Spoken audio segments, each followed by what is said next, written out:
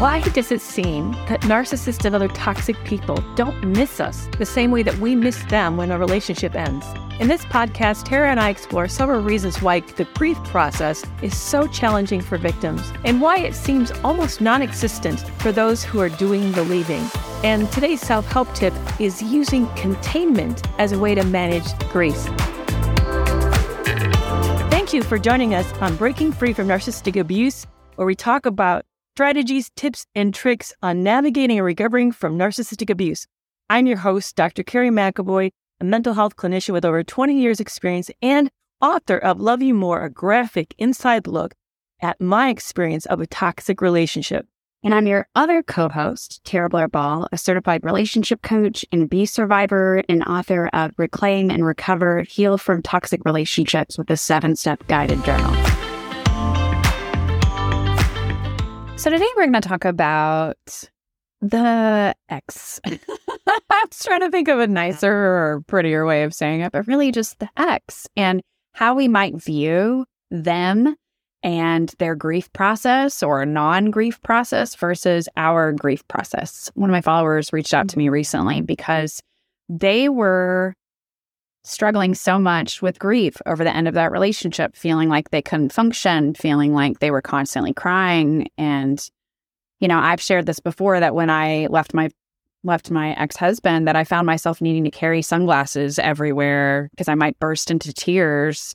And I didn't know where that might happen. And this follower said the same thing, that they just didn't know when they might start crying, what might start trigger it. And then they randomly saw their ex out and about and they seemed happy and fine and the exact opposite of how they were feeling.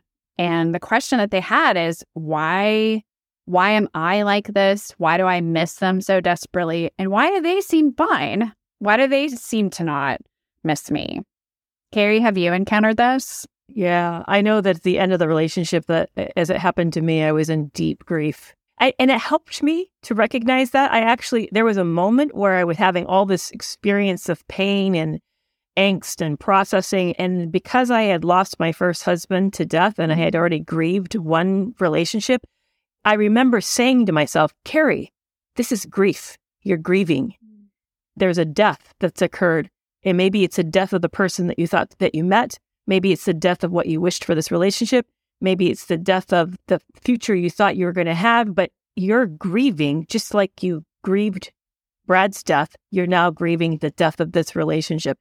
It brought me so much clarity because then I had a container, sort of a explanation for what was going on. But I knew a lot of people experience it, but don't have words to identify it. They just see it as this, why am I a mess and this other person's not a mess? Or why am I so tore up and this other person seems to be happy? Which I think for me, that makes it feel worse because then it makes it feel like there's something wrong with me, like I'm not doing a normal process. But there's another inherent problem in this, and that is, why does the other person seemingly not grieve? Why does the person who's the more toxic individual seem to sort of move on and almost as if, to me, it almost feels like the relationship is a carton, like a fast food bag, a meal that they ate and then they're throwing it away. Why are they able to do that so well? So to me, there's kind of two sets of problems inside this. What's happening in the toxic individual? And then how do we process grief and move through this in a healthy way?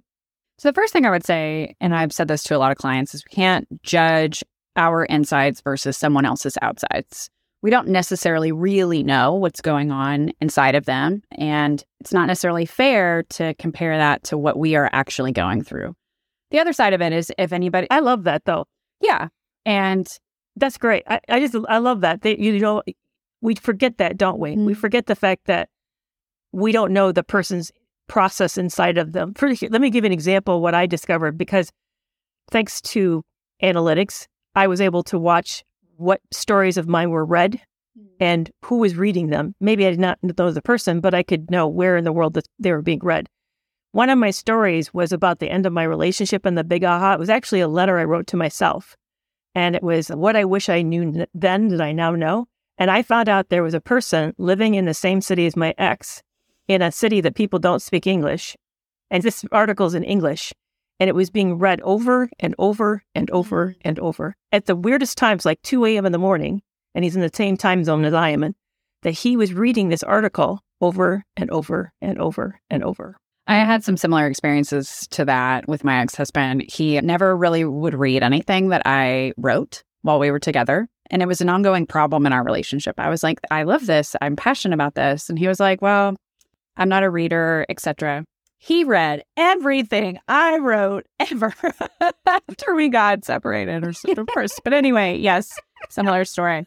But I do think, yes, that how someone presents in their grief may not look the way that we present in our grief. And I think the other aspect of it is that, especially if someone jumps into another relationship very quickly, that can just be a huge avoidance tactic, that they're not really having to face or deal with their feelings because they're hyperfixated or love bombing a new person. So that doesn't mean that they're not going to deal with some emotional fallout at some point. We just may not be able to be witnesses to that, which kind of sucks. Like it would be nice to see them really, really hurt, but that may not be part of our journey, and we shouldn't base our healing on whether we see the person who wronged us hurt or not. We've got to take some of that power back for ourselves and look at that and realize that we don't want to deal with a person like that again, someone who's going to act that way. And I also want to point out some studies. I don't know where I read it, and I don't know how accurate this is. So if it's totally inaccurate, we'll put it in the comments. But particularly with men, they can take 1 to 2 years to actually start grieving the end of a relationship.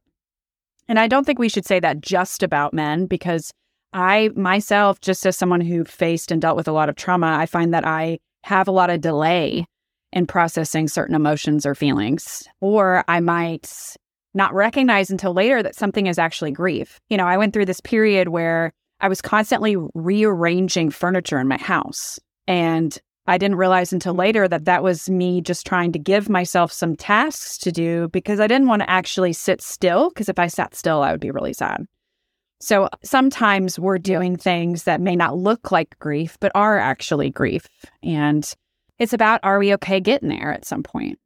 I think the other thing is that people go through relationship stages at different paces. And the person who discards the relationship has tended to already done some of the work ahead of time. I'm back to thinking the stages of a typical narcissistic relationship where there's idealization, then there's devaluation, and then there's the discard.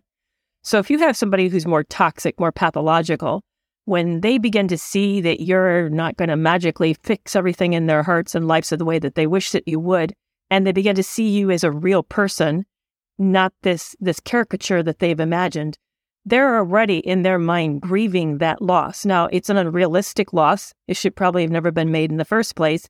But that devaluation stage where the criticism and the personal attack and the fighting is escalating, that's actually is a form of grief. One of the things that shocked me about grief when I went through with processing the loss of my first husband is that there's a lot of rage and anger part of a grief, where you're mad at things for what they are, and you're mad that things are going the way that they're going. And so what some of that devaluation, and I don't want to right off and say devaluation is okay. It's not okay. But it may be some of what that rage you're experiencing is their grief being processed outward with you. So that by the time that they leave, they've already moved to an indifferent and apathetic stage, which is you've become a no one to them. And so they just sort of they don't have the same kind of feelings that you do. One of the things I saw a lot when I was working with marriages was that often there's a person who's complaining. I'm not talking about healthy relationships, not dysfunctional relationships. But in a healthy relationship, there's often somebody's protesting. This is not working. I'm not happy. I'm doing too much, or I'm not getting my needs met, or whatever it is. And they protest and they protest and they protest. It's almost like a person who's in a boat. I may have shared this before. And they've fallen into the water and they're drowning and they're saying, I'm drowning. This relationship's in trouble. I'm drowning. But eventually they stop and they drown. And often that's the time the other person realizes they're alone in the boat and scrambling, trying to find where their partner is gone without realizing the relationship has already died. That person's already gone. So sometimes we've done it in a very different stages, and that our grief is we're often, if we're the ones left or not at the same place of feeling ready to leave, we're the one that does the grief after the relationship's over. they may have already done the work during the relationship. And that can feel really jarring. I know that by the time my husband died from cancer, I had 5.5 months. I'd been crying every day for 5.5 months. My grief afterwards looked different than a person whose husband suddenly dropped dead. They would start their grief. I've already been grieving for 5.5 months. I also think, too, that after an unhealthy or toxic relationship, that it's a little bit more that we're grieving for. Like, I recognized that I was grieving for a loss within myself, a loss of innocence or a loss of who I thought I was, the person I thought I was, the person I thought I was in that relationship. I struggled with anger more against myself than I did against my ex.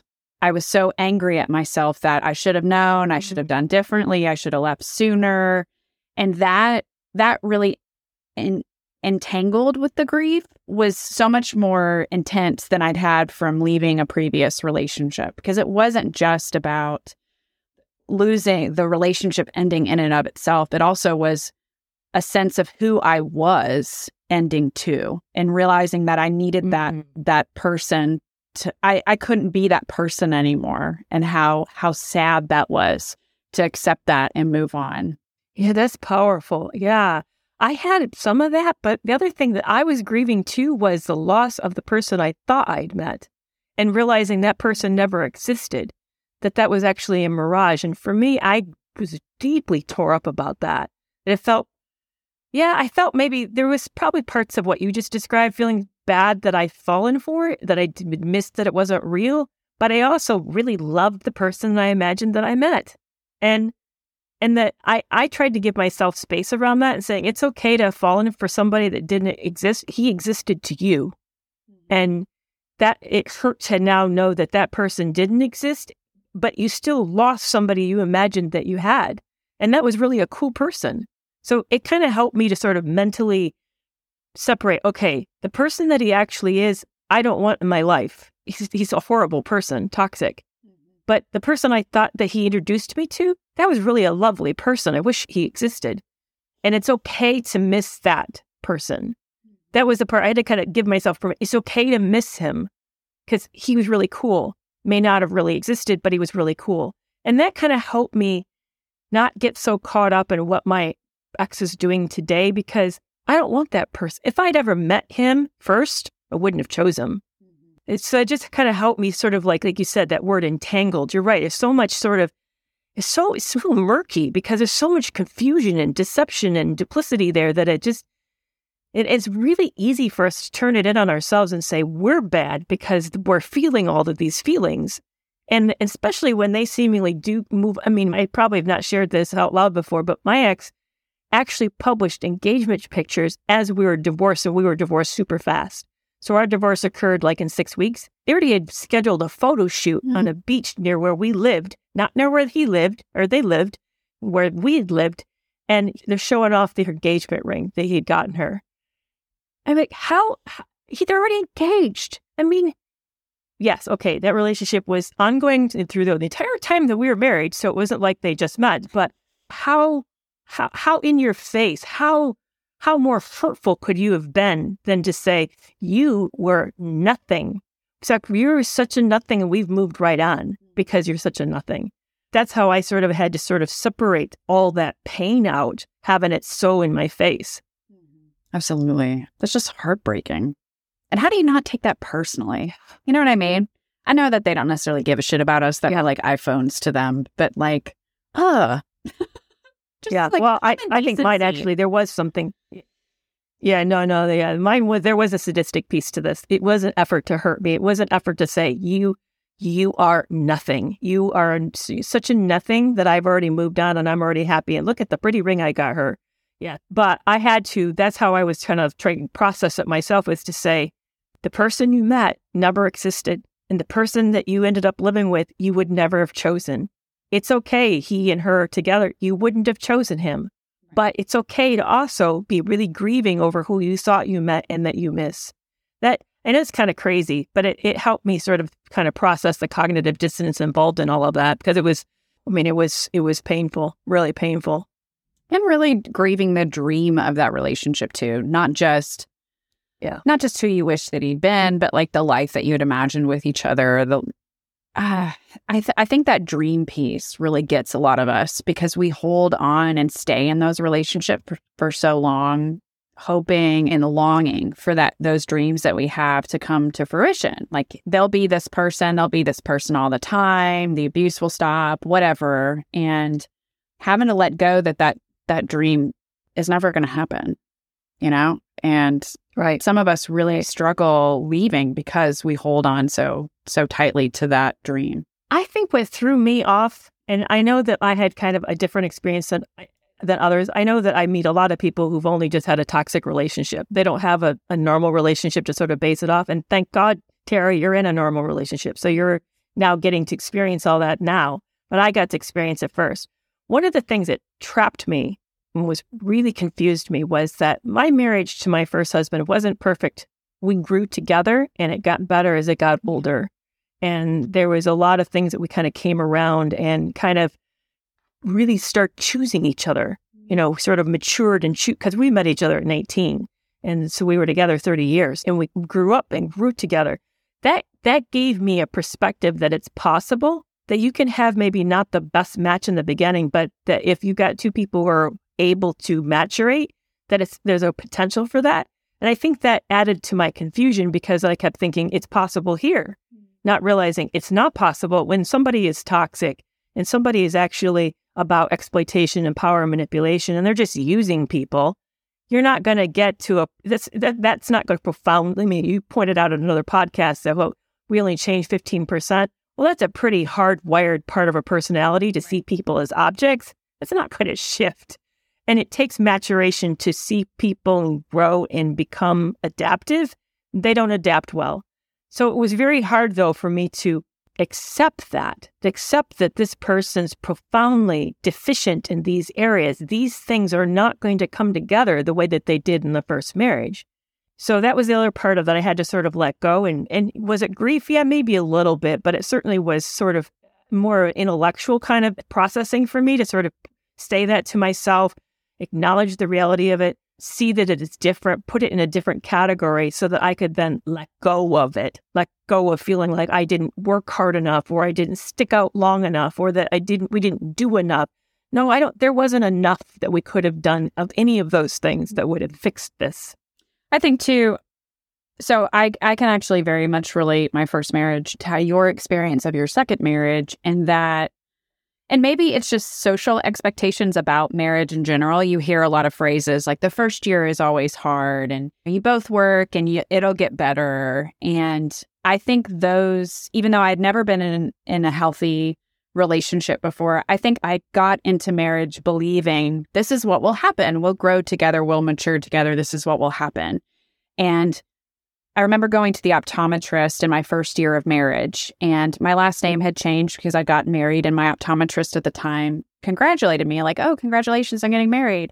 And I must have had some look on my face because he immediately said, oh, the first year is always hard. And that was such a moment for me of like, because I'm usually pretty good at keeping stuff off my face. I'm usually pretty good, but I guess he just caught me and at a moment where I couldn't hide what was actually going on is that my marriage at the time had just like literally never been good. It had never been okay. And I was really fighting to follow those marital beliefs of like, it'll get better, we'll work together, we'll find it. And I too thought that some amount of work, some couples therapy, couples retreats, books, podcasts, whatever, it will fix us and we'll get to this good marriage place. Because I think there's a lot of, there's so much stigma against divorce anyway that you've got to work through it. And that's what you do. You work through it. And I saw that in my first marriage. And because I had those expectations of what marriage was like, because of what I assumed was good thought, it really kept me more stuck than maybe if I had recognized earlier in the beginning that it's not supposed to be this hard. Yeah. In fact, I heard Lindsay Gibson say this. She's the author of the book, Adult Children of Emotionally Immature Parents. And she said at the end of a continuing education, the training that I took, she said, whenever I hear someone say all relationships are hard work, I know I've met somebody who's been in a relationship with an emotionally immature person. Now, she uses that word to talk about personality disorders, because I know a lot of people that in the public who hear that like, well, they're not just emotionally immature. They're like, that's who they are. Like, yes, I'm not excusing their immaturity. But her point is that relationships shouldn't be hard work. Right. If we're working that hard, then there's something incredibly wrong about that relationship. But it's hard because this whole thing, back to the grief, I know for me that when I meet somebody, I create this almost like this archetype, this image of what I think this person is. And I don't realize it's actually an internal representation of what I wish. And I put it on the person, and then I hope that they live up to it. And then I start to deal with the fact to the degree that they don't. Even that's grief. I mean, even let go. The people are themselves. It's okay to have these mismatches. It's okay to have people leave. It's okay to have things not work out. But I, frankly, in most of my life, Tara, never got that message. I got the message that when relationships don't work, or when people leave, or when there's a mismatch and we don't like each other, that means there's something wrong with me. No, it just means it's not a match. That's all that it means. It's not really a detail about you, and it's not really a detail about me. And I think that's something I wish we would stop doing, that we'd stop putting on each other, that expectation. Yeah, seeing it as okay that these relationships don't work out. Exactly. And whether or not they're toxic or not, it's okay. People move on. We do. Sometimes there's an expiration date to relationships. Absolutely. I've always liked that phrase, reason, season, or lifetime. I have not heard that. Say it again. Reason, season, or lifetime. You hear it a lot with friendships, but I found it true of every kind of relationships. Romantic, even family. Some of my family relationships, those were not lifetime relationships for me. But I just love that. That's powerful. Yeah. Reason, season, or lifetime. Yeah. Reason, season, or lifetime. Wow. So to sort of wrap up, but I think the thing is to realize that grief is a part of a stage of processing relationships, and it's not a personal failing, but it happens, that it's a natural thing. But we've not been taught to grieve very well. And that kind of ties in well with what you're going to talk about with our self-help tip today for grief.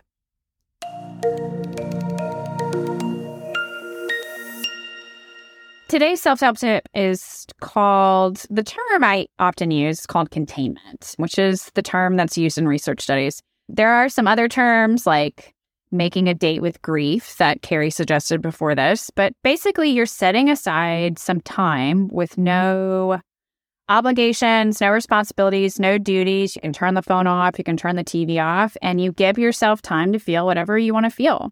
Shortly after my divorce, what I would do is I would schedule this time. I would literally put in a calendar on my phone. I was like, I'm going to spend 30 minutes just by myself, whatever, and see what happens, see what comes up. And it was particularly helpful for me in making my grief a little bit more manageable. Like if I felt something coming up while I was in a grocery store or out about, I might write briefly what I was thinking about in the notes app on my phone. And then that could be something I addressed during my containment time. Because what I found, and what a lot of us find, is that grief is going to come out one way or another, and we've got to give it that space. So sometimes I might take a walk, I might journal, I might write a letter I never send, but I gave myself that time to feel whatever I was going to feel. And when I scheduled those regularly, it really helped me move through the more unmanageable parts of the grief where it feels like you're going to cry and never stop. It was less scary overall, less overwhelming to just give myself that time. And I kept putting it off because I'm like, if I start crying, I'll never stop. That just wasn't true. It felt like a relief, honestly. And it really, really helped me start to process and move through what I needed to move through. I love that. I did the same. It was terribly helpful, extremely helpful tip. Yeah. So when you described it as making a date with grief, how would your date look? I actually set a timer just like you did. Set a time and set the timer, and then I would let it go for 20 minutes. I'd actually turn on very dark music, very sad music, and then let myself immerse into it. And like you, I thought the same thing. I thought it's never going to end or it's going to overtake me. But I found out actually it expired, that there was like, yes, there's a pitch to it. Yes, it got pretty intense, but then it wore back off. And then it found that it really did put a container around it. I like your word too. It's really helpful. It kept it in a safe space for me. and it stayed better in that space by doing this. Have you been judging your ex's outsides based on your insides? And are you going to schedule some containment time to help you start processing some grief? You can let us know by emailing us at hello@breakingfreewithcarrietara.com. If you haven't yet, make sure you follow or subscribe, write us a review, and if you know someone who would benefit from this episode, make sure to share it with them. If you're not following us on social media yet, you can check me out at Tara.relationshipcoach and Carrie at Carrie McAvoy, PhD. We will see you back here next Monday, where we'll be talking about when the abusive or narcissistic one is a friend or family member.